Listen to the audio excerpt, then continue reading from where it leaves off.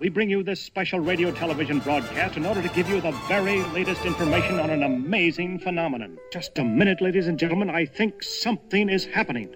Good evening. I hope you'll excuse me if I appear a trifle excited. We're only interested in one thing. Can you tell a story, Bob? Can you make us laugh? Can you make us cry? Can you make us want to break out? Enjoy a song. We move fast. Can you take it? No matter what you do now, you're still part of everything that's happening. Used to be in silent pictures. Used to be big. I am big. It's the pictures that got small. We need more heart in motion pictures. You know how to whistle, don't you, Steve? You just put your lips together and blow. Listen to me, Hatcher. You gotta tell him. I just want to say one word to you. Just one word. Are you listening? The Boulevard of Broken Dreams.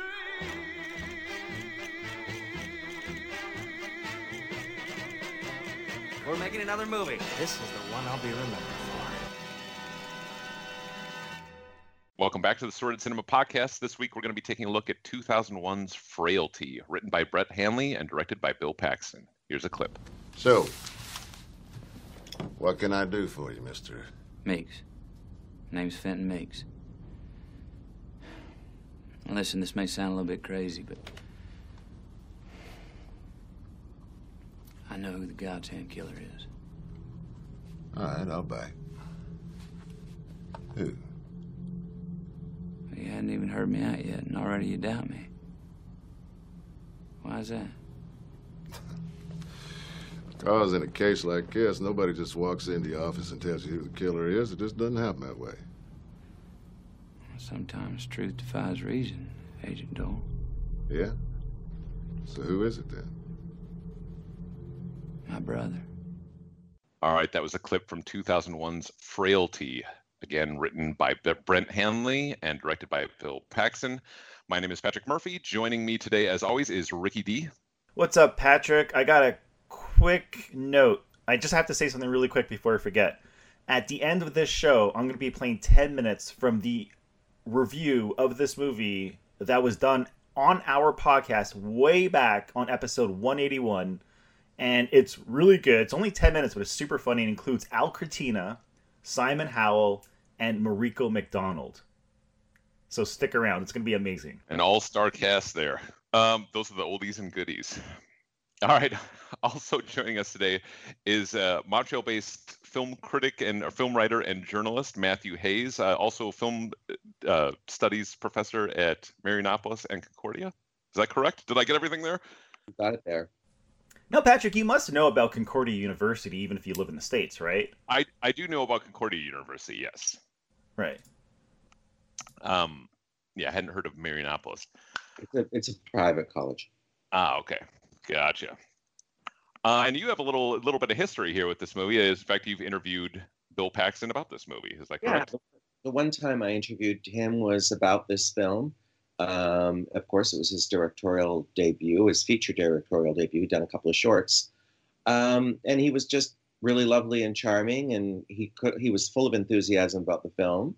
I do recall that he was pretty bummed out about the film had gotten some great reception on the festival circuit and good buzz, and I was interviewing him as it was being released, obviously, and he was a little bit underwhelmed with the support he was getting from the distributor, and I remember that was something he was touching on, and I remember his wife sort of gently nudged him during the interview, like, maybe you're going too far talking about it. Yes, it was actually kind of funny. And he was like, no, Matt's my friend. I can say what I want. He's on our side. Correct me if I'm wrong, but isn't the title of the movie Frailty because it didn't get a big budget and he didn't have much time to shoot the film? So he looked at it like if he made one bad decision, the whole entire project can crumble? I actually don't know that factoid. I wouldn't be surprised at all. That's hilarious. That's a hilarious story. That's a really good story. The original title was God's Hand, I believe, but but they did change it to Frailty. They had said that they wanted. I read in interviews anyway. The truth of all of these things is always in question whenever you're talking about movie lore, history, or production. But they had said that they just wanted a more ambiguous title, and then it sort of represented the nature of family. Oh, that's interesting because they didn't want that for the ending of the film. Al Cortina summarized this film in the best way possible. He said, God dresses up like a handyman, and while in disguise, he goes on a murdering spree using 3 magical weapons, an axe, a pipe, and a pair of gloves. I mean, you gotta admit, that's kind of funny. It is kind of funny. Spoilers. Yeah, exactly. The whole point of this premise is that you don't really know what's going on here. Bill Paxton could be crazy. He might have a tumor in his brain. He might have just lost it completely. But he has basically, he comes in late one night telling his 2 kids that God has told them that his job on Earth is to kill demons, or destroy demons, I should say. They make a very big point of not saying kill, but destroy demons who live among us here on Earth.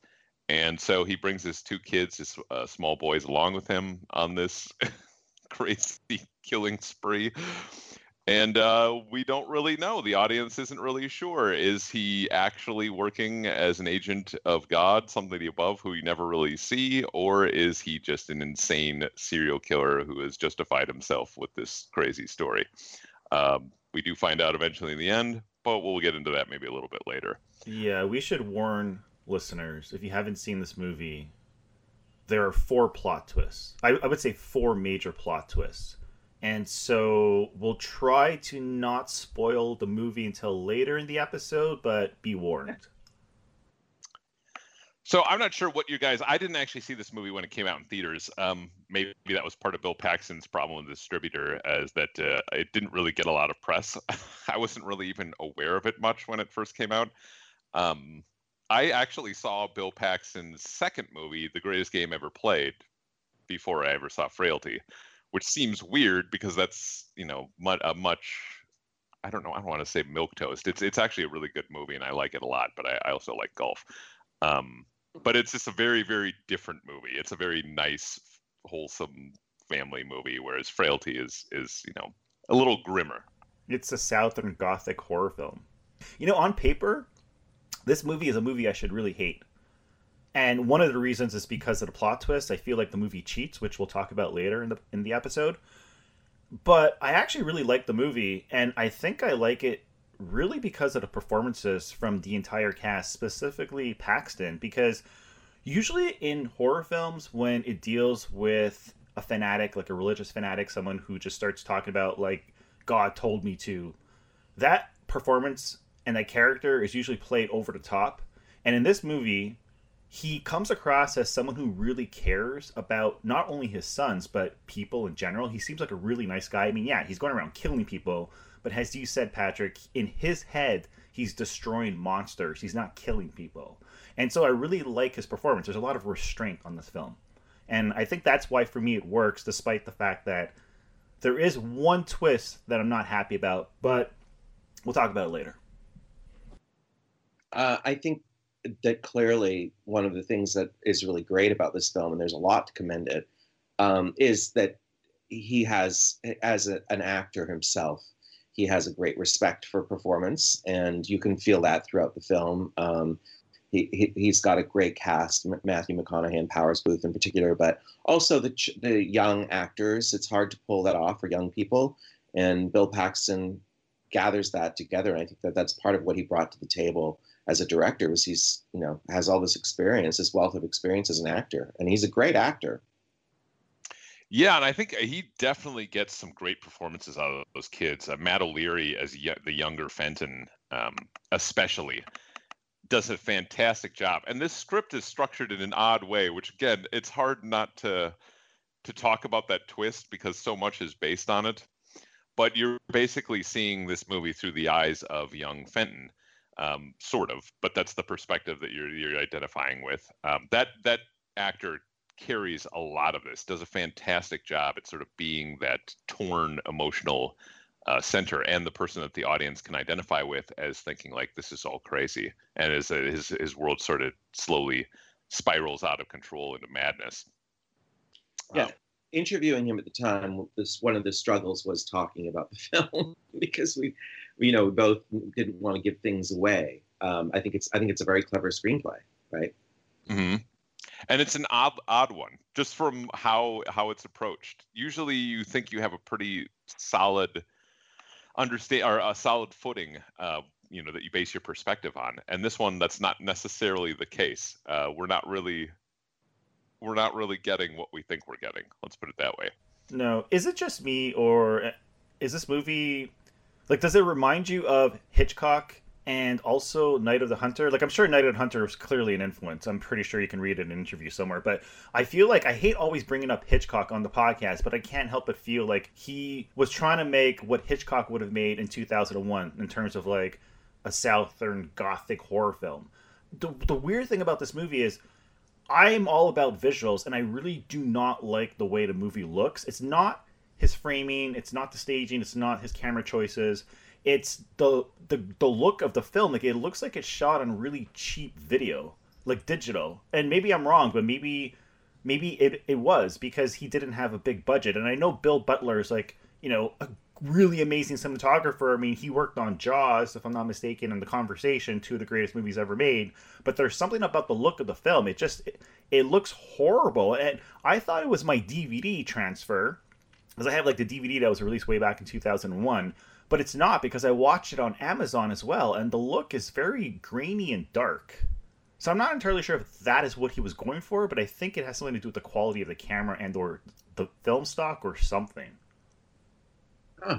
I never noticed the film looking shoddy before. I mean, low budget, but it didn't bother me. Yeah, I just watched this a couple nights ago. I also didn't notice that either. I mean, I noticed that he couldn't do a lot of setups. As far as him being more like Hitchcock, he doesn't really have the virtuoso, style aspects that Hitchcock had, and this movie doesn't really try to have those big. It doesn't build itself around certain suspenseful scenes, necessarily. But if you look at just the centerpiece, which is is he a detective or the sheriff driving with Matthew McConaughey? Powers Booth, basically. Matthew McConaughey. He's an FBI agent. The FBI agent, and well, one of the boys. One of the boys, right? When he's older. So that centerpiece, when they are driving, that is the longest scene in the entire film, because he's narrating the. I mean, this is so complicated without spoiling it for listeners, but his character is narrating the story, right? So he's sort of like an unreliable narrator, which we can talk about later on. But that centerpiece, like when they're just driving, they're clearly not driving. So I was watching the making of, or the anatomy of a scene, which is on the DVD features, and they talk about how they shot that film and that scene. And it required 30 people and an entire day of shooting. It was done on the last day because Matthew McConaughey was going to go shoot another movie. So he had 24 hours to do this and wrap it up. And he had 9 different camera angles. But that scene, the way it was shot, it reminds me of the way Hitchcock would approach his. Even if it's a simple scene like a driving sequence, right? You got it's not really a car in the background. It's just a guy walking around with flashlights, but it appears to be a car in the background. And the way it's framed, the fact that there's a grid between the two men, right? Because he's in a cop car, and the camera gets closer and closer to Matthew McConaughey throughout the film, where eventually you don't even see the grid. The camera basically passes, zooms in past the grid. So the more he reveals about himself and the more clues the movie lays out for the audience, so you can try to figure out not 1, not 2, not 3, but 4 of the plot twists, the less we see of the grid, the less we see of the FBI agent, sorry, and the more we see of Matthew McConaughey's character. So things like that remind me of Hitchcock. Ah, interesting. Okay. I hadn't thought about it, and that's a very good analysis of that. I mean, when I watch this film, and I don't know how much we can get into, can we leap into the spoiler? We keep having to step around. Yeah, let's do it. Let's break it. It was like I said, it was one of the things that was tricky for me to discuss with him, because I did a long piece in the Mirror about it. I think it was a full page on it with him, and it was tricky to discuss. But for me, this film really plays on the evil Kitty movies in a way. I thought about them a lot when I watched it, in particular, to The Omen, Rosemary's Baby, The Exorcist, and even the 1956 film The Bad Seed a little bit, in that in those films, the parents are having all this anxiety about what the children are up to, right? And they don't want to believe that their child is a killer. It's usually what it is. They don't want to believe this conspiracy in Rosemary's Baby, in the case of Rosemary's Baby, or they don't want to believe that their child's a killer. And there's this real tension in those films between the secular and the religious, right? Mm-hmm. And I find that really, really interesting. And the real horror of those films is that the devil actually exists, because that means that God must exist. So this film is really interesting in that it was never a question for me. I thought for the whole film, I thought Bill Paxton is a psycho. He's just a lunatic. He's like, I don't know, Jerry Falwell or something. He's just a crazy person, right? Who's nuts. And the big shock, the big reveal in the end of the film is that no, actually he is driven by angels, and he is doing God's work to kill these evil people. So that to me is like the shocker of the film. And I think it's a very clever play on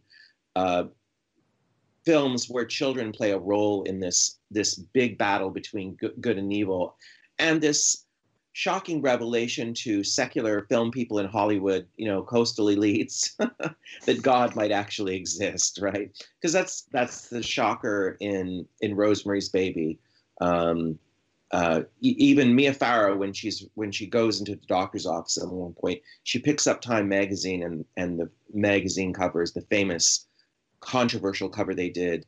That's "Is God Dead?" is the question, right? Mm-hmm. So this whole stuff about and even John Cassavetes, her spouse, who sells her off to the devil. He does it because he's an actor who's desperate for a role. So there's this whole, and of course in The Exorcist, Ellen Burstyn plays a famous actress. So it's all based on Shirley MacLaine. I mean, it's like really, really interesting to think about the way in which the secular versus religious is playing out in all of these movies. And I think Frailty is a really interesting addition to that. Yeah, but the one difference in this movie compared to those movies, in this movie, basically God is telling him to kill people, or in this case, destroy demons. But he could have shot the ending in a way where instead of showing us the visions, for example, of the pedophile or the murderer, or I'm not entirely sure what the lady did. I think she murdered someone too. But anyways, instead of showing us those visual flashbacks, we could have just had something that was more of a monologue, or, he maybe says so-and-so was a pedophile, so-and-so was a murderer, like look it up type thing. Like, because the thing is like when you show the visuals, like those flashbacks of the crimes that those people who he killed committed, it pretty much says that this is actually what happened and there's no denying it, right? So it's not ambiguous. And I think it would have been better if it left the audience trying to figure out, or left us deciding what we want to believe, right? But in this case, it pretty much spells it out. It's like, no, the dude does have visions, and God is telling him to kill these people who aren't people, but demons. So you see what I'm saying here? That's my issue with the ending. I would have preferred him not give us the answers. You want ambiguity. Pretty much. I mean, in this case, yeah, it's not a deal breaker. Like, I still really do like this movie. I think he pulls it off in the end. But even the 4 twists, right? One twist is the fact that it's really Adam and not Fenton, and we find out near the end. So basically, the first flashback doesn't really happen. So the thing is, again, it's the visuals. Like, I get an unreliable narrator, like, telling the story, but when the movie itself cheats and shows us a vision or visual of a dude committing suicide, but that didn't actually happen, that's a cheat. And so for me, that's a cheap way of doing a twist. And so the thing about twists for me is that if a movie lives and dies on a twist, it's not a good movie. I still think this is a good movie because there's so much going on. There's great performances.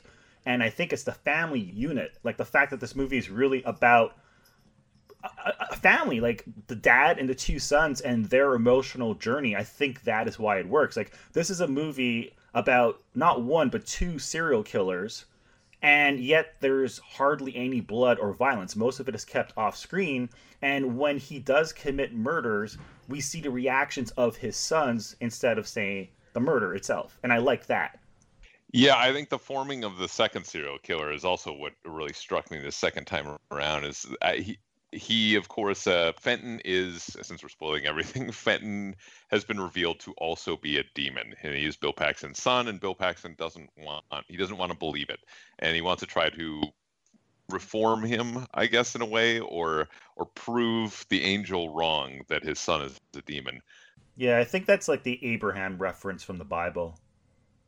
Right? Because remember Abraham, what's the story? He had to sacrifice his son, but instead he sacrificed like a sheep or a goat. I can't remember.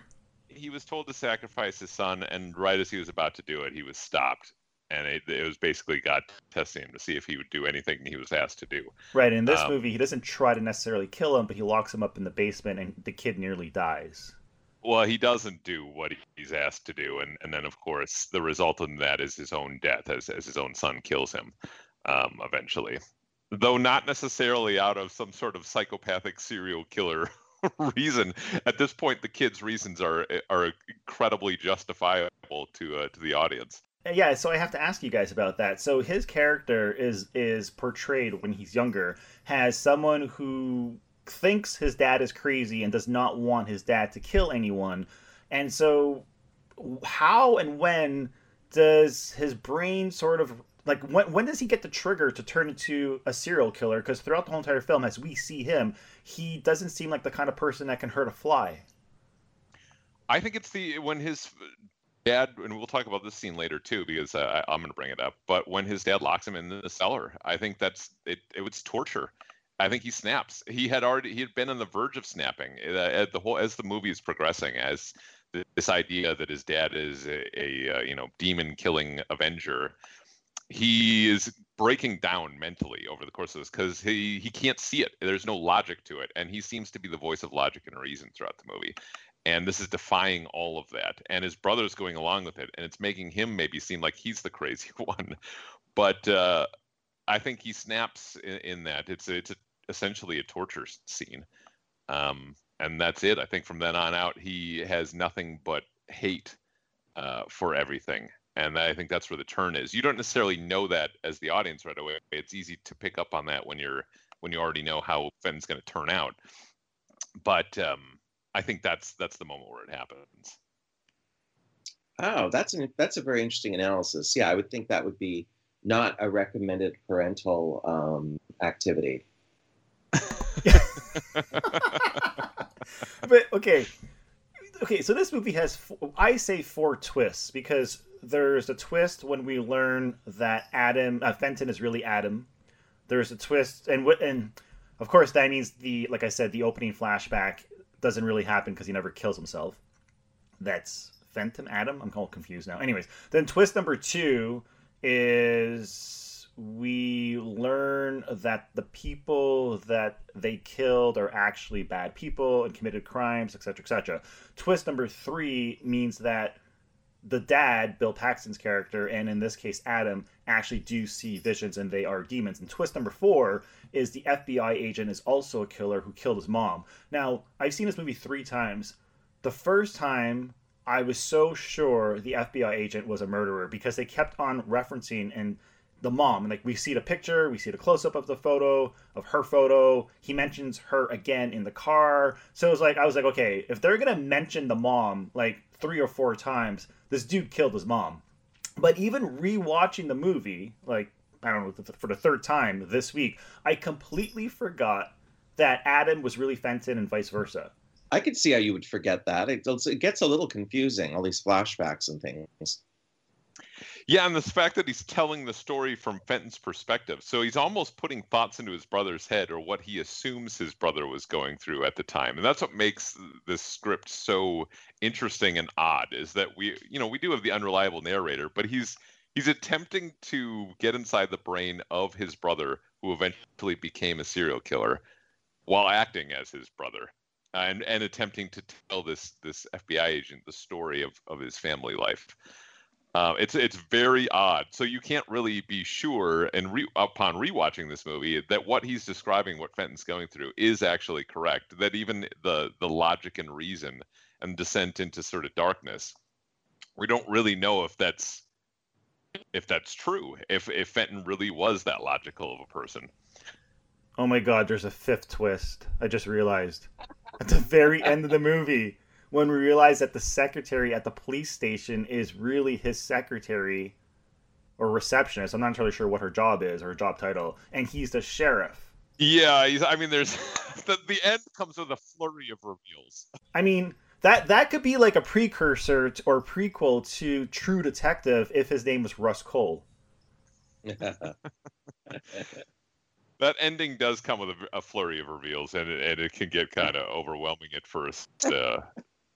What's the deal with the gloves? Because does he use the gloves each time he touches? Because when he touches his victims, like he has to touch his victims to see if they're really demons and to look into their mind to see what the crimes were, right? So the film does a good job of emphasizing what he sees and feels with just sound design, like abrasive sound cues and frantic handheld camera work, which is great. But does he use the gloves in every scene? Because at the end, he doesn't have the gloves when he touches the FBI agent. No, but he also, if you're watching, he's very careful to avoid all contact with him. So there's a moment where the FBI agent walks in and wants to shake hands, and instead he hands him the picture of his mother instead of shaking hands. And there's another moment where the FBI agent wants to put his hand on his head to put him inside the car after he's handcuffed himself. And Matthew McConaughey leans away and basically implies that he knows how to do it. So there are little moments like that to ensure that he never actually touches Powers Booth until the very end. I missed. I'm going to watch it again. I missed that bit, even though I've seen it a few times. Yeah, he's definitely, and I believe the idea behind that was not so much, obviously they could see that person was a demon, but they were trusting in it all along anyway, right? Because they were going off the list. But also that that person would be revealed to, or that they would be revealed to that demon. I think that the reason he doesn't want to touch that person is because then the demon knows who he is as well. Yeah, you're completely right, but that's what I mean. Like, he doesn't really need the gloves. Like, I think the gloves are to get them out of the public, to get them back so that they can haul them around and actually commit these killings. Even though they're sort of masked when they're out in the open, according to them, that God blinds people around them. And obviously there's a bit with the video camera, which is pretty clever, I think. They still need to get them, haul them around. The video camera footage, that's the problem with the ending, because when you show the video camera footage, again, it's once again, they're not leaving us, the audience, to, we could talk about this after the break, like things I would change, but we have no choice but to actually believe that he is seeing demons because the movie's telling us he is, to the point where when he walks into the police station, God is messing with the cameras, like the security cameras. Like, what the hell, dude? Which is great. Yeah, look, at the end, this is a horror film. And, we've seen horror films that are, 10 times sillier in terms of, how they end. You know what I mean? Like, when it comes to twists and stuff. Sure. So, I know, the thing about this movie is I know a lot of people who dislike this movie. And they dislike this movie specifically because of the ending. Like, the last 5 minutes, the last reel. And I could understand why. Like, I still like the movie, but I think there was a way to end this movie that would have made it, I don't know, just a tad bit better. So you're sort of you think it should have been more ambiguous and more subtle, right? That's your main argument about the ending? Pretty much. Like, just in terms of, are these people really demons or not? Because I get, and you know what, I'm not super religious, but I grew up Catholic and, was an altar boy and whatever. But I kind of feel like this movie is implying that, or basically says that God is killing these people. Like, at the end of the day, it's God's work. Demons, Rick. Well, yeah. Demons. Yeah, but destroying, not killing. That's what's really interesting to me, though. That's why I brought up those earlier films. And if you read William Friedkin's memoirs, and when he talks about The Exorcist, he and Blatty, the author, they had real conflict about faith, and when he was making that film, and whether or not it was real or whether or not it should be more ambiguous.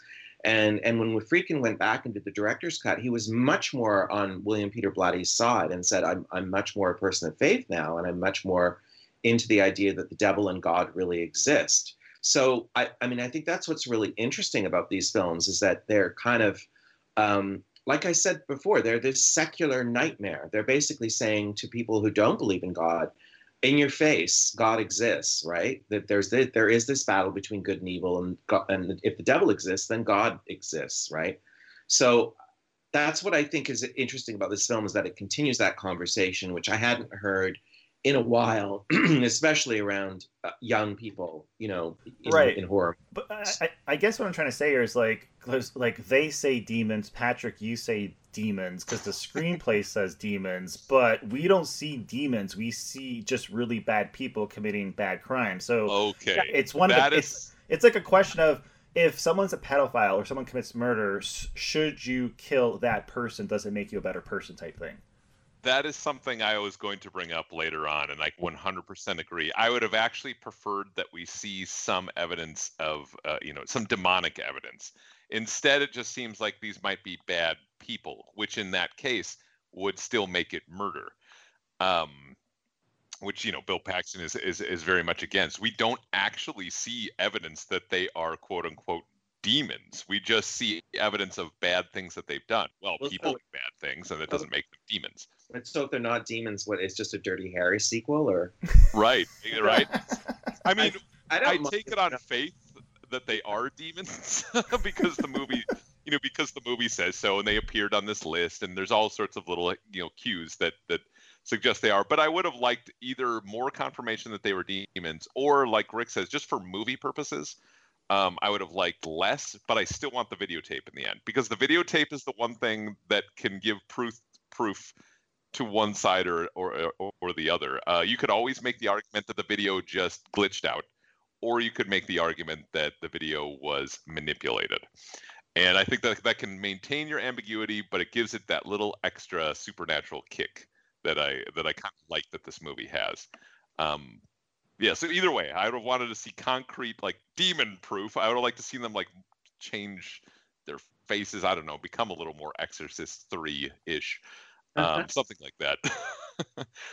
I wanted to speak a little bit to Matthew's point on the sort of secular versus religious thing. And I think that one thing that this movie does, or at least depicts, is piety. And I think Hollywood's always had a problem with pious characters because they come across as insane or cold. Like Darren Aronofsky's, I can't say his name, Darren Aronofsky's Noah, I think is the ultimate movie on piety. And I know people have a lot of problem with the big action scenes and stuff like that, but taken as a character, Noah is incredibly pious. He will do whatever is asked of him, no matter how cold-blooded it seems.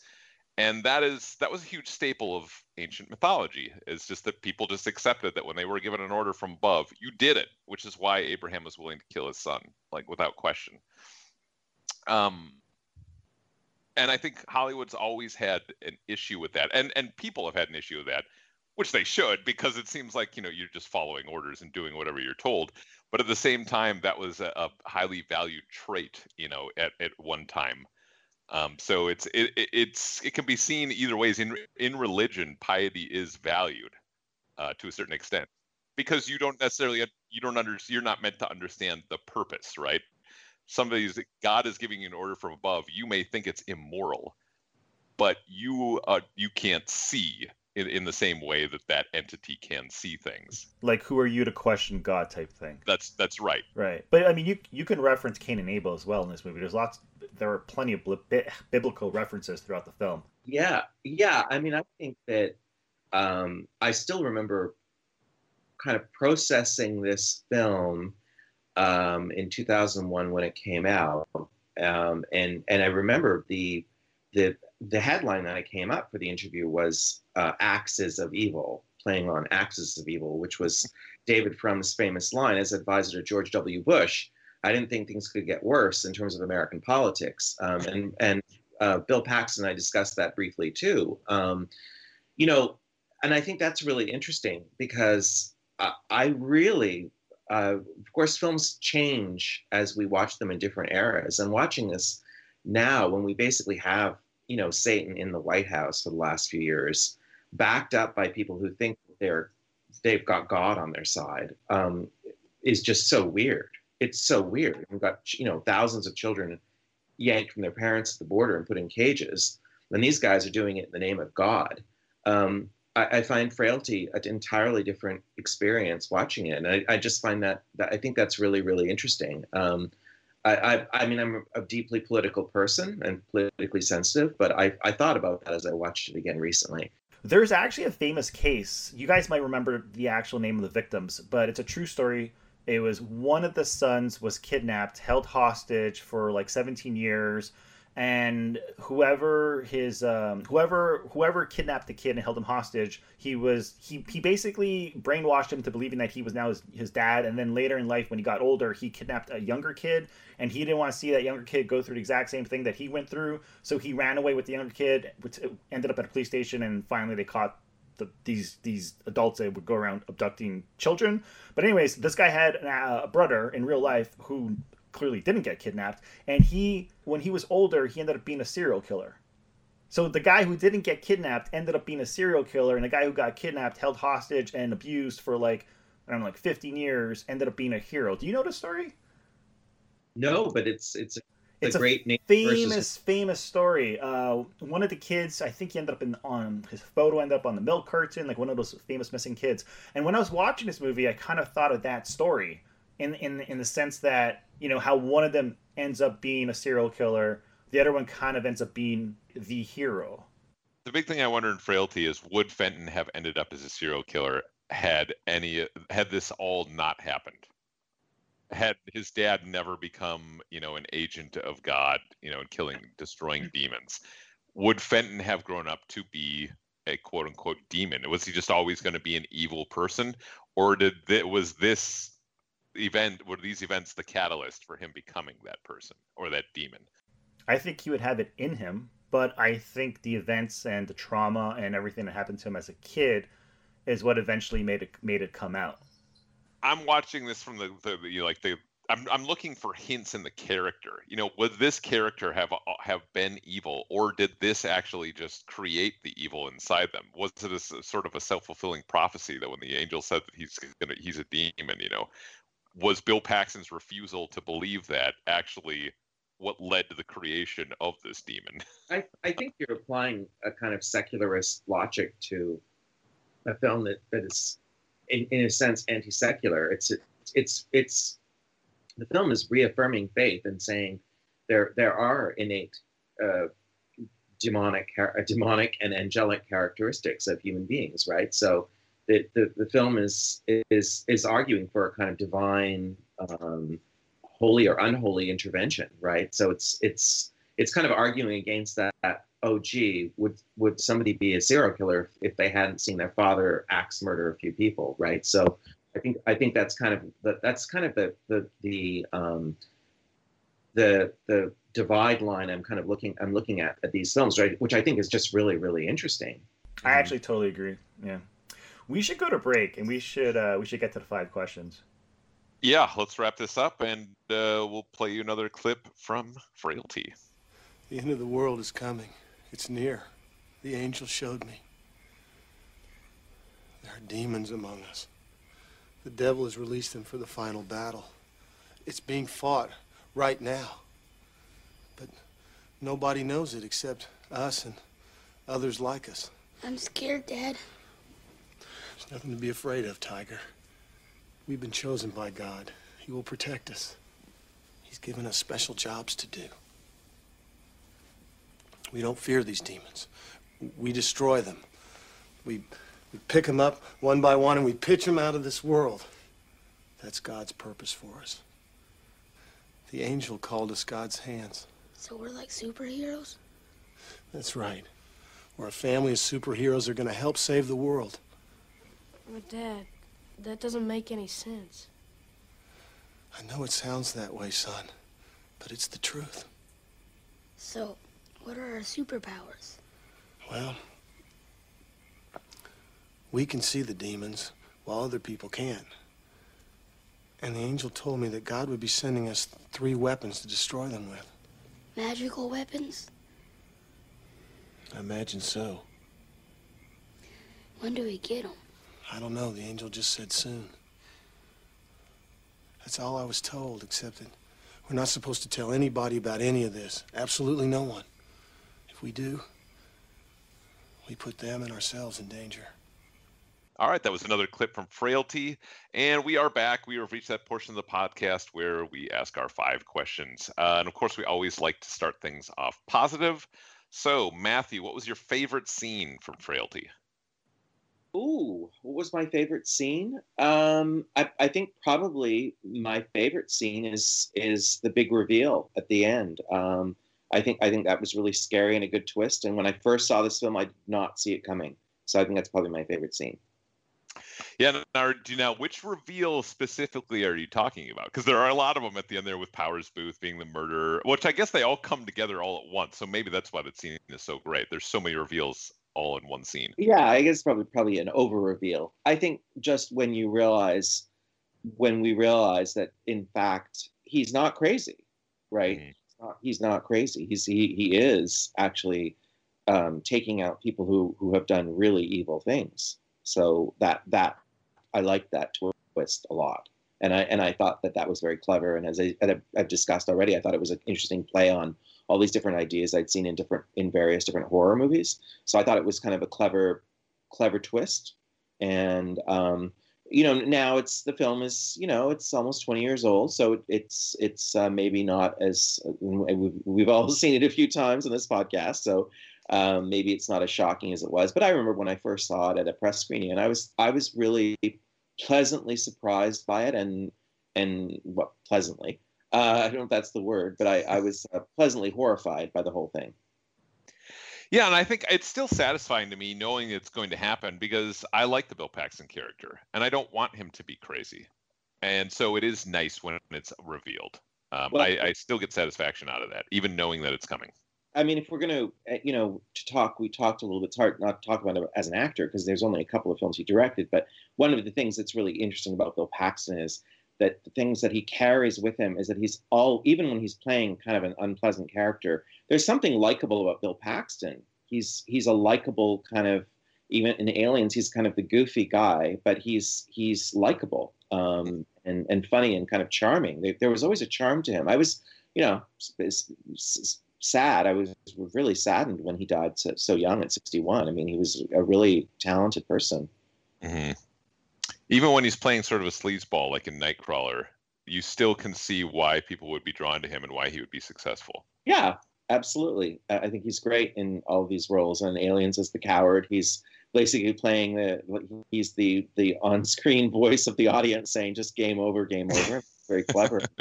and I think he's even his little tiny role in Terminator, he's great in that. I mean, he's always has a certain charisma he brings with his role to each role. And I think that's clever. And no one mentioned Weird Science. Come on, guys. Do you know he died the same year as Powers Booth?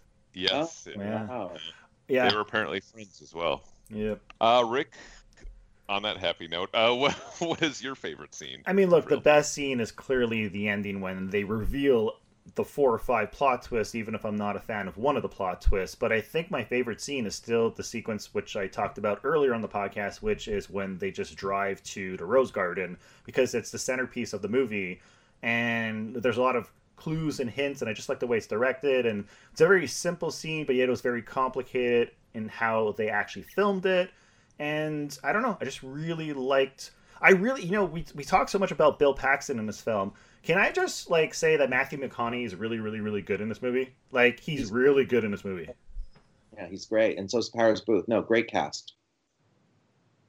Well, my favorite scene is the one where Bill Paxton actually throws Fenton into the cellar. I think that's the most emotional scene in the movie.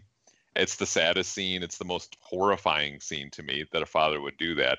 That a father who believes that he's doing the right thing, and a son who believes that his father is going insane and is going to be tortured by this. I think it's the best acting point for both those actors, both Bill Paxton and Matt O'Leary, was that his name? That scene hits me. That scene hits me really hard. No, that's an amazing scene. I agree. And I kind of think that point, that is the epitome of their struggle. And the kid just wants to make his dad happy. He just doesn't want to be involved in this anymore. Yeah, very powerful scene. All right. So that being said, if there was one thing that you could change about Frailty, Matthew, what would it be? I think that I think I kind of agree with you that the ending is perhaps a little bit. It's not subtle, but that I don't know if I would criticize that. Because it's a horror movie, and horror movies tend to be a bit over the top, and so it sort of driving its message home in a big way. There isn't a lot that I would change about this. I think I remember being quite pleasantly, as I said, quite effectively surprised by the film. I was quite sort of impressed with it, and I thought it had a lot of gusto, and I thought for a feature directorial debut, it showed a lot of confidence. It's clear that Paxton had learned by watching a lot of the directors that he worked with, like really good directors. And I liked his respect for actors, as we talked about, great performances. And I didn't, also the other thing is, for me, the big litmus test around horror movies is, did I see that coming? Because we know that horror movies, I'm teaching a horror film class right now, Concordia. Horror movies, we talk about this all the time. It's why they're so ripe for parody, right? It's because they fall into these tropes, and that's what you get, right? Somebody makes a slasher film like Halloween that's a big hit, and that's all we get for the next 20 years until somebody breaks the cycle with a parody like the Scream movies. So we just get the same thing over and over and over again. So if somebody can come up with a film like this, and kudos to the screenwriter, and throw a curveball into it, that to me it's a great film. Yeah, I think, what is it with horrors and comedies? Unexpected is what you want. If you can't do the unexpected, then the movie's not really going to work. Yeah, I completely agree. It's why George Clooney took a real risk with Up in the Air, right? It's why, like when a horror movie does this, and I am really surprised, then I give it big kudos, Yeah, and I don't know that I would change. I like the supernatural elements. I get what Rick's saying, and I could go one way or the other. My whole thing was either show me more demons or don't show me anything at all, and then just give me the videotape. But if I had my personal choice, I would show me the one thing I would change is that I would want to see the demon be revealed, and to me that would really send it home. Seeing that somebody once killed somebody, slit the throat of the person lying in bed of them, that's fine. That tells me that they're a criminal at least, but I really want to see the actual demonic presence to really sell it for me on this. That's the one thing that I would have changed, that instead of reveals of their past crimes, that he would sort of reveal their true forms, that kind of thing. And that's what Adam was seeing, that he was seeing their demonic form come to life. And so you kind of want it ramped up more, not toned down. Yes, the ending I would have liked to have seen ramped up more. I could go either way, so either ramped up more or toned down more. But if I have my personal choice, I would like to see it ramped up more. Okay, but hold on. There's a way to fix this, and this is how I would change the movie. So at the very end, when we get the flashbacks of the crimes that those people committed, like we see the old man who gets the young girl into his car. We see the lady who's lying in bed smoking a cigarette next to the man she just killed, and so on and so forth.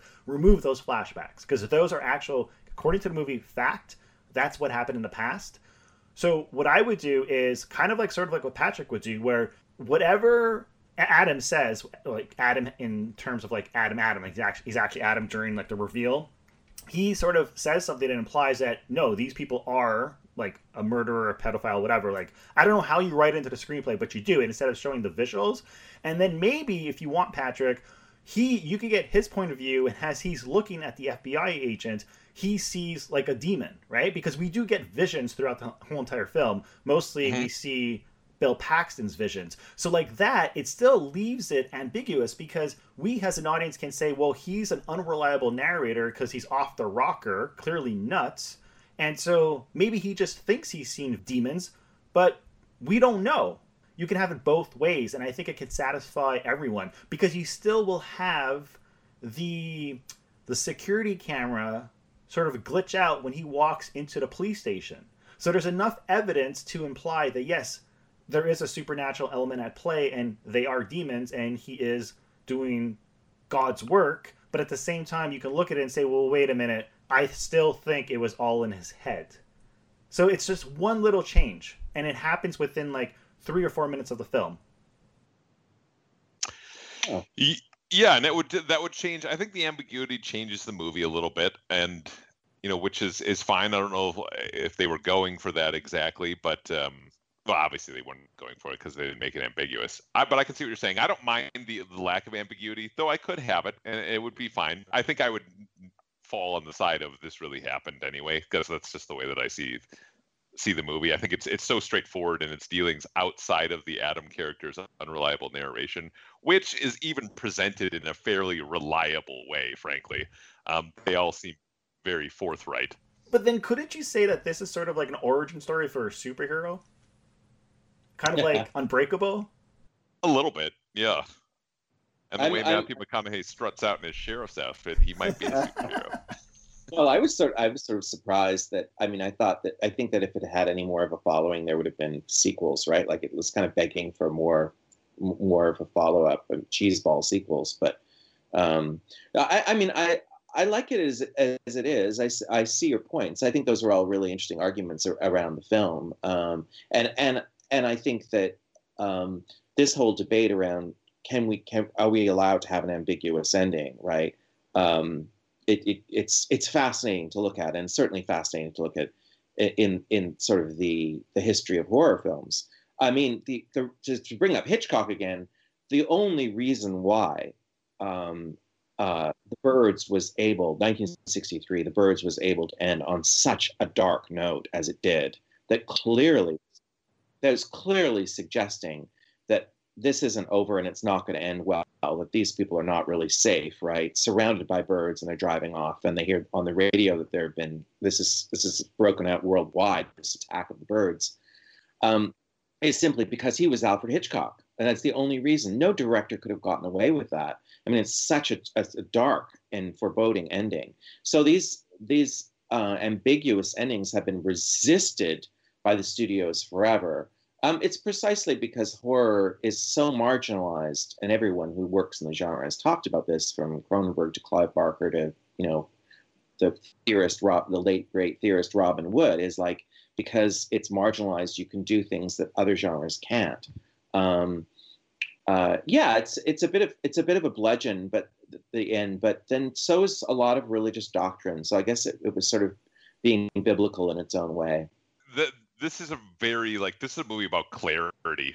Essentially, one character doesn't have it, and the other two do, and they're trying to help this guy see it. And I think overall, like, ambiguity would sort of ruin that a little bit. I think it would be an interesting different movie if you had that ambiguity at the end. But as they wanted to tell it, I mean, you need Matthew McConaughey's character to strut out like the hero. I think that the fact that he's got a pregnant wife implies that this story can go on. Because what does his son grow up to be? Is he just going to be passing along the family axe? And that's just the way that this is going to go. I think there's a lot that they can do there, but I think they wanted it to be very clear. And they were very clear in their message. All right, so I think we can all agree that this is a very good movie. We all like it a lot.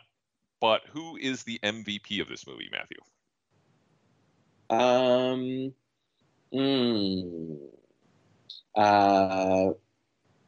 Let's see. Well, I think Paxton's character. Yeah, Paxton's an obvious choice for sure. I mean, he directed it and stars in the movie. Yes. I would like to say Matthew McConaughey as a runner-up, because I think he had the star power, even though at the time he wasn't a big star. But I think the movie has found a huge cult following because a lot of people have watched it, A, because they're told Bill Paxton directed this great movie with great twists, and B, because Matthew McConaughey stars in the film. But yeah, Bill Paxton, I mean, this is his first movie he directed, right? I think he directed maybe a short film prior. But and I know he's like a big Hollywood actor, and he's got a talented crew and a great cinematographer and editor and producers working with him. But he had $11 million to make this movie, which might seem like a lot of money for us, but really isn't a lot of money when you're making a Hollywood film. And it's his first movie, and he did an incredible job. So I would have to give it to Bill Paxton as well. Yeah, it's hard not to. I mean, I think you can point out a lot of different performances. Again, I'll say that, Matt O'Leary's performance as the younger Fenton, I think is also key to holding a lot of this movie together, because the movie does really revolve around him more than it does around Bill Paxton's character. You keep saying his name like I should know who this dude is.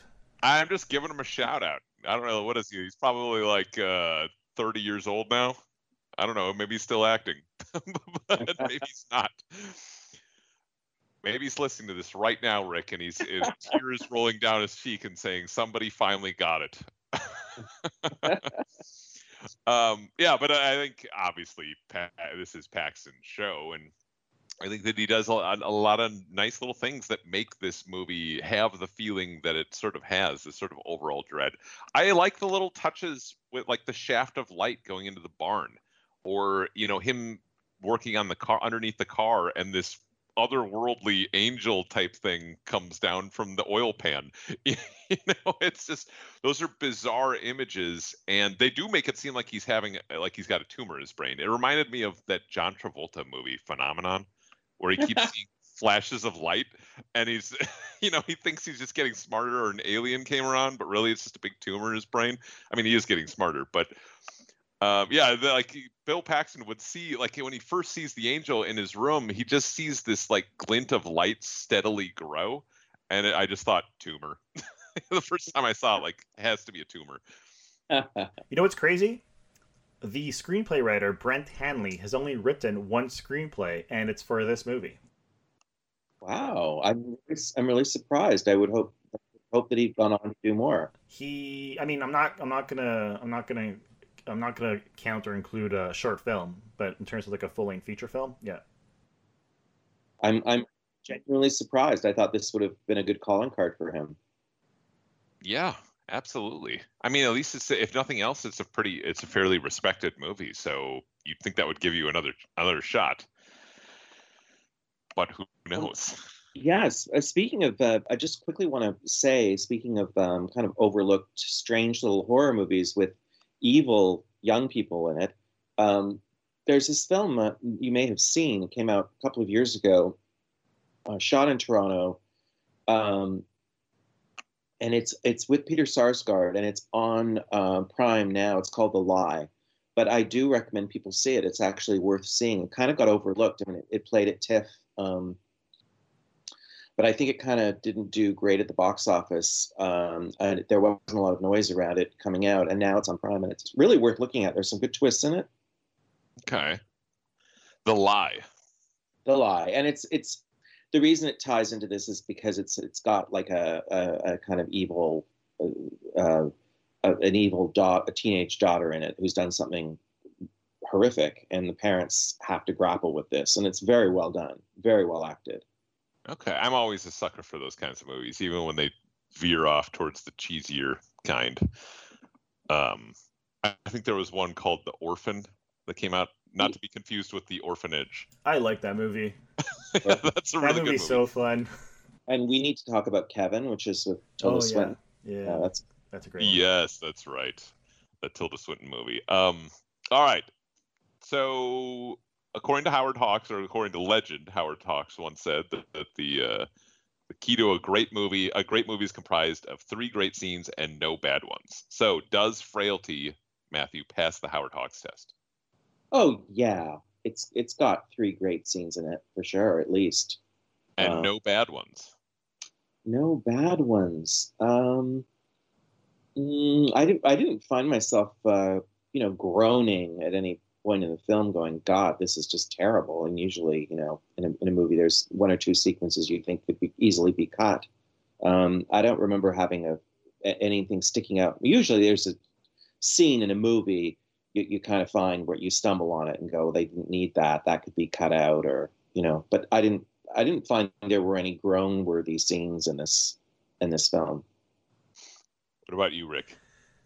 I mean, yes, it passes the test. I don't think there are any bad scenes, but my God, the poster is ugly. Like, it's like, I mean, like, when you talk about the marketing for this movie, like, it made $16 million, I think, but I don't even, like, I'm looking at the poster in the DVD box, and I don't even know what the movie's about or who stars in the movie. There's, like, it's just bad. Like, whoever designed the poster is, yeah, no. They took Matthew McConaughey's face, essentially, and then, it's like breaking down into a flock of birds or something? Like, they thought crows would be... That's his face? I believe that's McConaughey's face that's on the poster. And then they've got, like, the barn, or I don't know, the barn from where he finds the axe. The axe named Otis. Yeah, there's a bunch of birds flying into his brain. Yeah, I think something that's really interesting is marketing of films, and then that's something that's Bill Paxton. He wasn't specifically talking about the poster, but he was grumbling. I do remember he was really grumbling about that. He felt that the distributor wasn't really behind the film properly. This is really a whole other fascinating thing to talk about with filmmakers like Robert Altman. I was very lucky and got to interview him a few times. And one of the things that he told me was, if I'm ever in a good mood and I want to get out of it, I just go and look at the trailer that the studio's cut for my latest film. Because he said they never know what to do with my movies. They think in terms of genre, and I'm not doing that. I'm doing something different. So they're trying to make the film look like a romantic comedy. It's not a romantic comedy at all. It's actually completely opposite of that. And they're trying to make it look that way. So he said it's irritating. So I think the marketing blunders are a really interesting thing to look at. And I agree, the poster is not reflective of the film. And people feel burned if they see a trailer and they think that they're going to a romantic comedy. They might have otherwise liked that movie, except they didn't get what they paid for. Yeah. That's the problem is how do you market a film and not have spoilers? Because obviously, we're talking not posters but trailers. A lot of times when you see a trailer, I look away when they start rolling the trailers because they're just going to give too much away. Obviously, yeah, me too. Yeah. Clue did it. They had 3 different endings or 4, so you never knew what ending you were going to get when you went to go see the movie at the movie theater. I wasn't interested enough to sit through any of it. I like that movie. I need to that movie. Clue has a lot of fans. I'm not one of them, but I do know a lot of people who really like that movie. I love that movie. Yeah, I'm not. I don't hate it or anything, but I've never understood people's fascination with it. But I have a lot of good friends who love that movie. It's hilarious. Well, okay. So speaking of audiences, is there an audience for Frailty going forward, and kind of what does it look like? Who is the audience for this, and do you think it'll actually find an audience going forward? Because it wasn't really a huge box office success. It wasn't much of a success at all. I think it made, like you said, around 16-17 million on an 11 million budget. So it wasn't really inspiring the studio to make another one. Do you think people can find this movie? Do you hear people talking about this movie? Do you hear that more people have seen this movie? Is it getting seen? Well, I'm not a film teacher. I would like to know if you would teach this film in film class. I would definitely recommend it. I would show. It's obviously really, really, really hard to pick and choose which films you're going to show because there's so many films out there, and if you're teaching a specific genre, and a genre as rich as horror, which has never really gone away, it's not like the musical or the Western, which is a finite, sort of specific period in film history. The horror film has been with us since the beginning and has continued quite consistently. And it's had dry spells, but it's generally been a very remarkably resilient genre, right? So it's very, very hard. What I do with, I show The Bad Seed because so many people have not seen The Bad Seed. It's actually quite shocking how few people have seen it. And I teach it as a corrective also because all the horror film texts say that Psycho is the first film that put the locus of horror within the family unit, when Bad Seed did it 4 years earlier. And I think it's interesting also in terms of Freud's influence, because one of the characters even boasts of having met Freud. So there's this really funny Freudian stuff going on in it. I would probably show clips of Frailty. I show clips of Rosemary's Baby and The Omen and, clips of those films. If I were to teach a film about the family, or if I were to teach a film about cinema and religion, I would probably show Frailty. I would show it. I think it's worth a screening in class. Absolutely. I think it's funny that you find it surprising a lot of people haven't seen The Bad Seed. It's not an easy movie to find. I think I have the DVD. I don't even know if it got released on Blu-ray. I don't think it's on a streaming service. It's just so whenever I show it, whenever I screen it in class, a couple of people will approach me at the break after the film is over, and they'll thank me and they'll say, I watch horror movies all the time, and had heard of this or I never heard of it. And they said, you just introduced me to my new favorite movie. I mean, people will say I absolutely love everything about this film. How is it that I didn't know about it? I mean, it's sort of weird. Of course, it was just remade by Rob Lowe a couple of years ago, which is so weird. Say what now? What? Yeah. He did a remake. He directed a remake of it in which he's the concerned parent, the father, and Patty McCormick, little girl, is now, of course, she's in her 60s. She plays the psychotherapist who's analyzing the family and talking to the daughter who is a killer. So it's been remade a couple of times.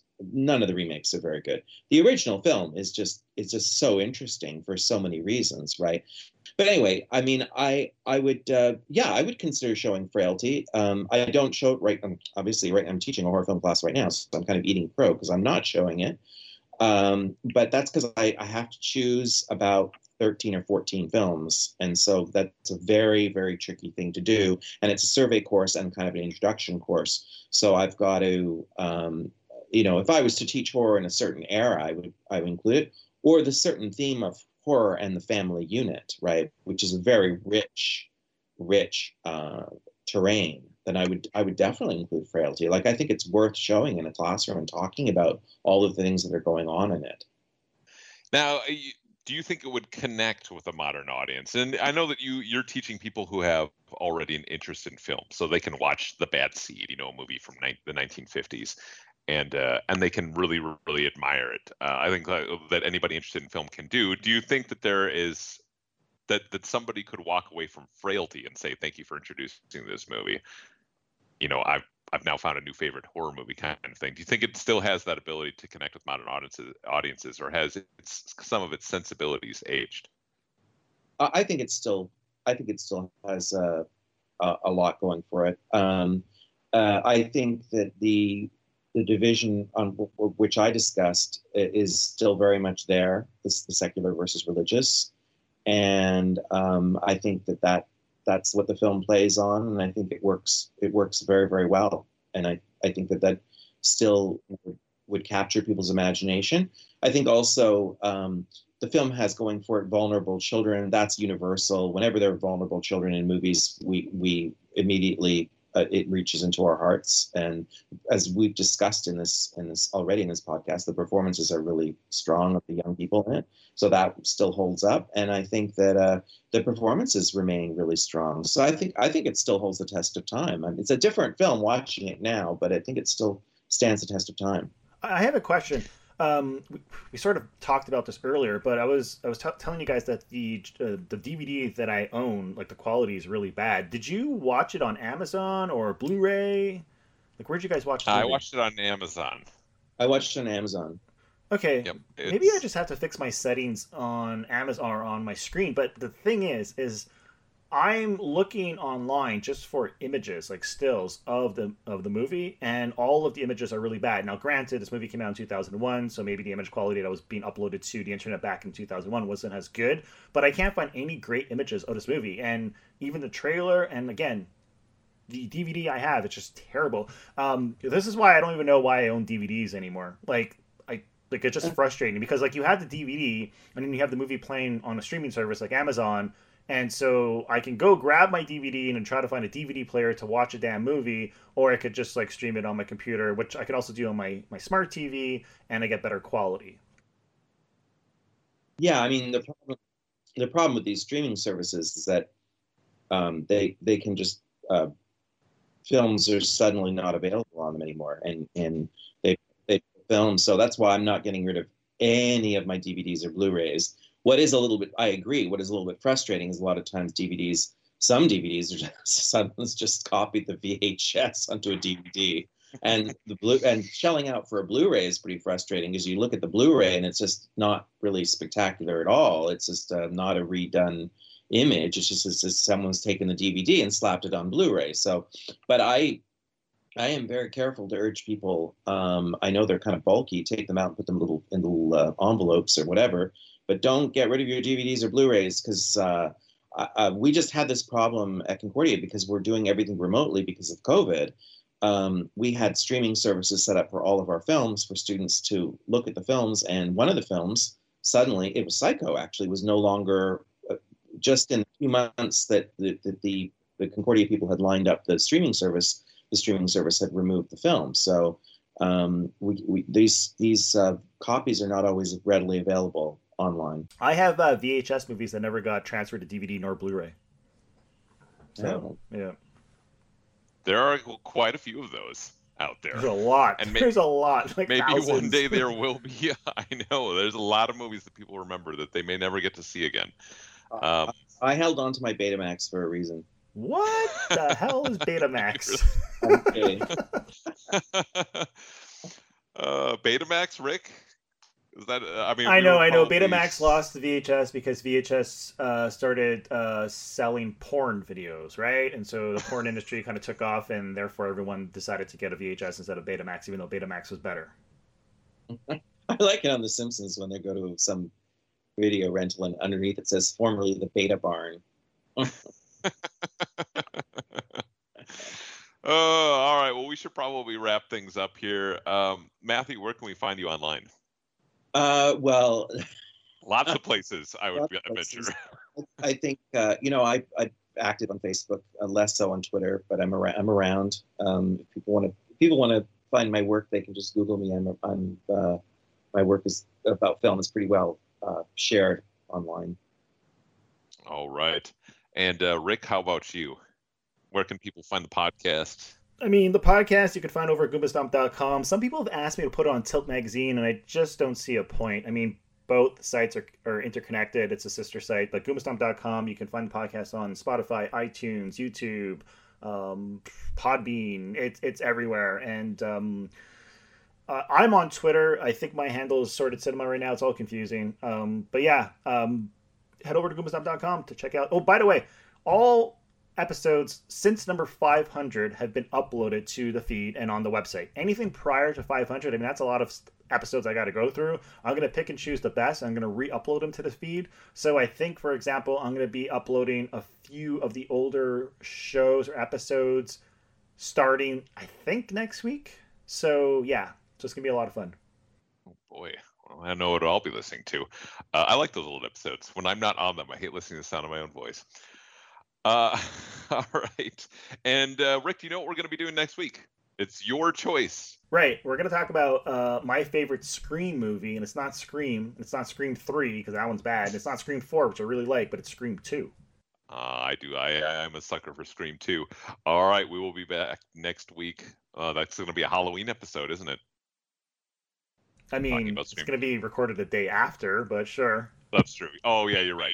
I was thinking it was Sunday. Every day's a Halloween episode on the Sort of Cinema podcast, Patrick. Right. Exactly. Well, wait a second now. We did His Girl Friday. That's not exactly what I would call a Halloween movie. All right, but we'll see you guys next week.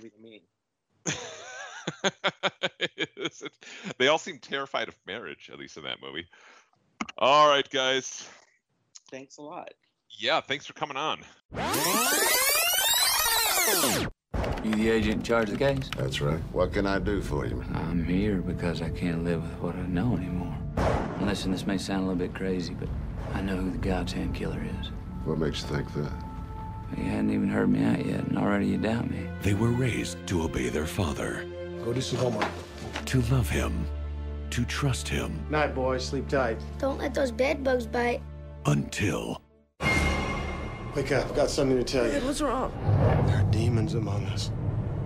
I can see the demons, while other people can't. I'm scared, Dad. Nothing that crazy could be real. The angel told me that God would be sending weapons. Maybe you just dreamed it. Maybe you're not right in the head. God will be sending a list of the first 7 demons. These are people's names. And they'll look like people, but they're not. Dad made up this whole thing. Do you understand? Well, if it has to be done, it has to be done. Is that true? Why would I make it up? It's all a big lie. I don't want to run away. You are hiding something from me. What is it you think I'm hiding? When I lay my hands on them, I'll reveal them for what they truly are. I got a pretty good idea who them bodies are. I'll tell. Craziest thing I've heard in a long time. Ah! Check the rose garden. I don't believe a word of it. But it's true. Bill Paxton. Those were demons. Why can't you see that? Matthew McConaughey. Tell me the truth. Sometimes truth defies reason. You're crazy! Only demons should fear me. You're not a demon, are you?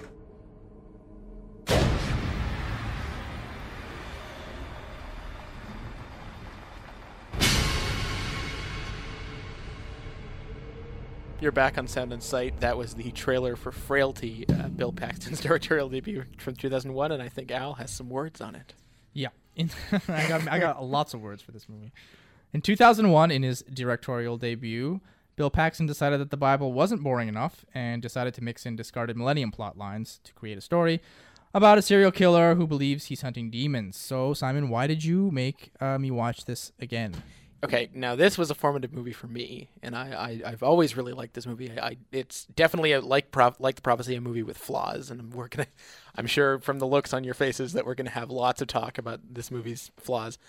What I like about it is that, you know, all the movies we're talking about this hour have this idea of a murderous God. I don't know where they'd get that from, but this is the movie that does it most convincingly, I think, and it's drenched with atmosphere. It's got lots of good scenery chewing, like any movie with Powers Booth in it will.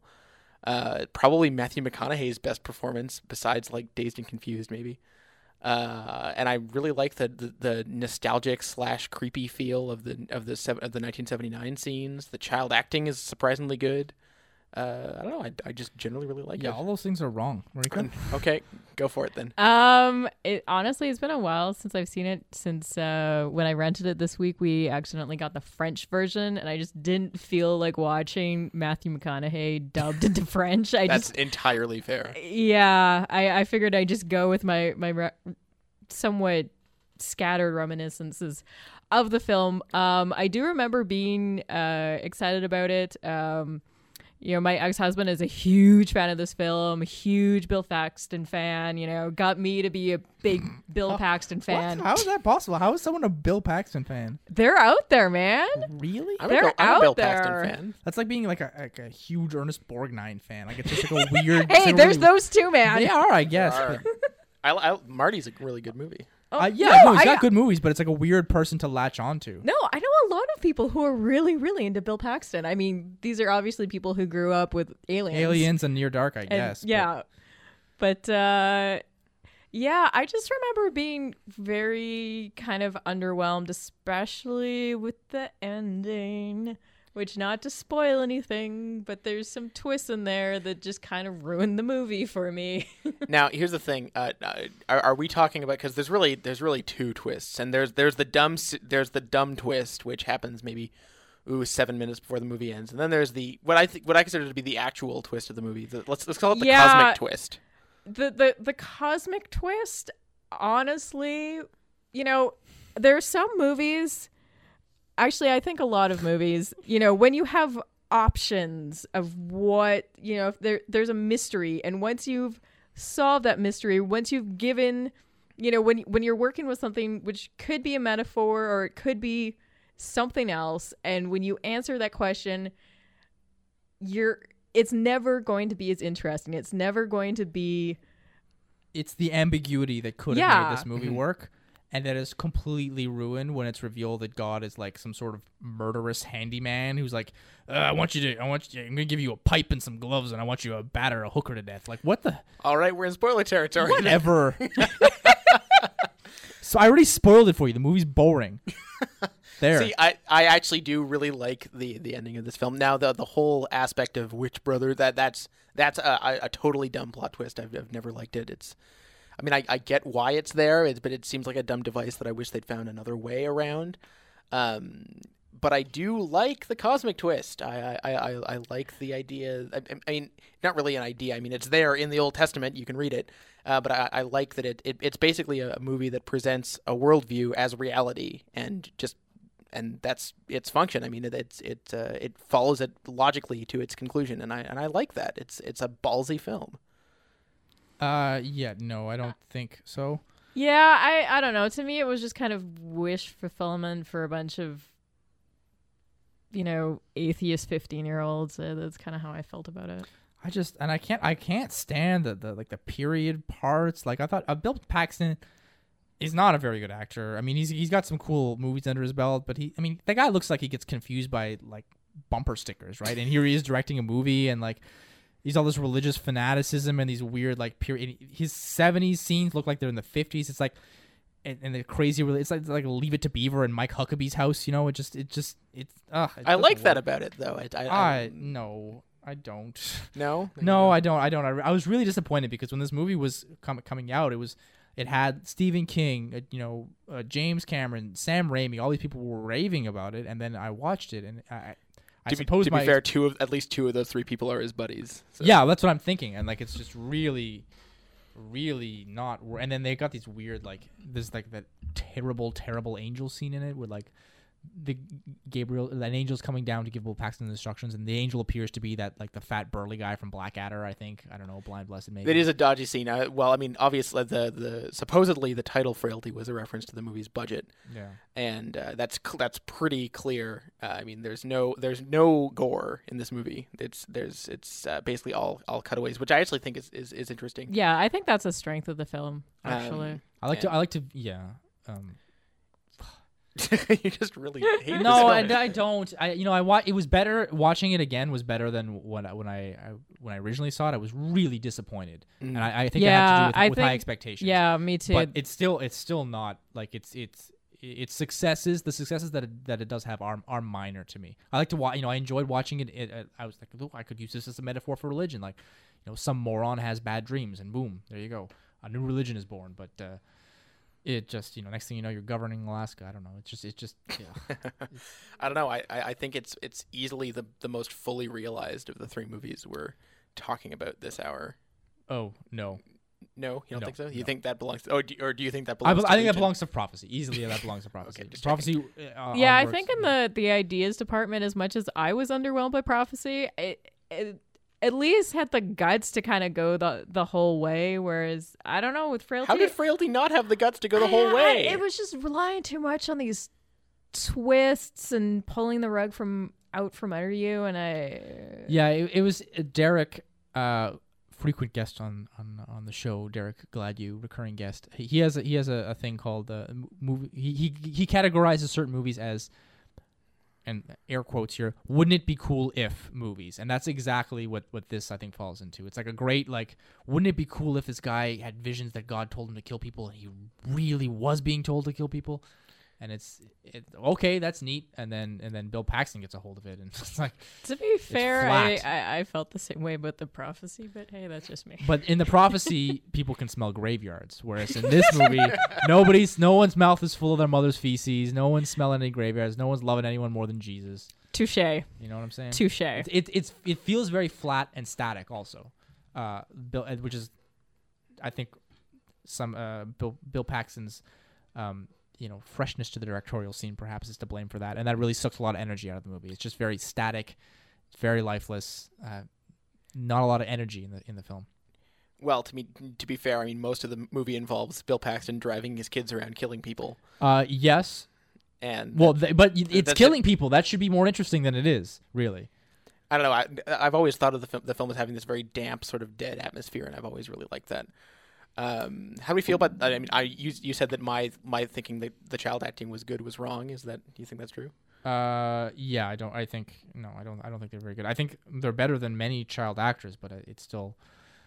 There's this terrible scene where the kid's running away, and he can't even pretend to run well. It's this weird, he's just throwing his arms up in the air like he's hurling confetti at a wedding. I don't know. And there's a lot of the lines there's ADR. They're dubbed over, and it just. I didn't think the kids, they were okay, I guess. I don't know. I don't want to come down too hard on the poor chaps, but it certainly didn't add to the film in any way. Yeah. Fair enough. I've always thought they were quite good, and I've always really liked this film, and I still do. And I rewatched it today, and I thought it held up pretty well. And Powers Booth, come on, I like Powers Booth. Yeah, Powers Booth's okay. I like that Matthew McConaughey is within 10 minutes of this movie, he's not wearing a shirt and drinking a beer. Yeah, that's true. I'm surprised we got out of the final act without a drum circle or something. I actually really like Matthew McConaughey in this movie. I think he's appropriately sort of eerie. I don't think he's any good in the movie, but I do appreciate that he's not surfing or screaming at the sunroof of a car while tearing down the highway or something retarded like that. He's very calm and understated. An understated performance from him. Yeah, which is not something really you weird. See, And that's something that happens often when actors direct, is they find out of character roles for people, and that's always nice. So yeah, I come down in favor. You guys come down opposed, which is pretty much what I figured would happen.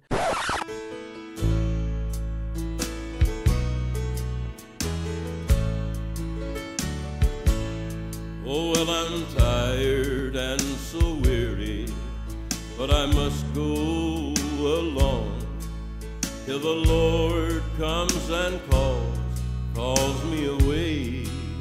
Oh, yes, and the morning's so bright, and the lamp is the light, and the night is as black as the sea.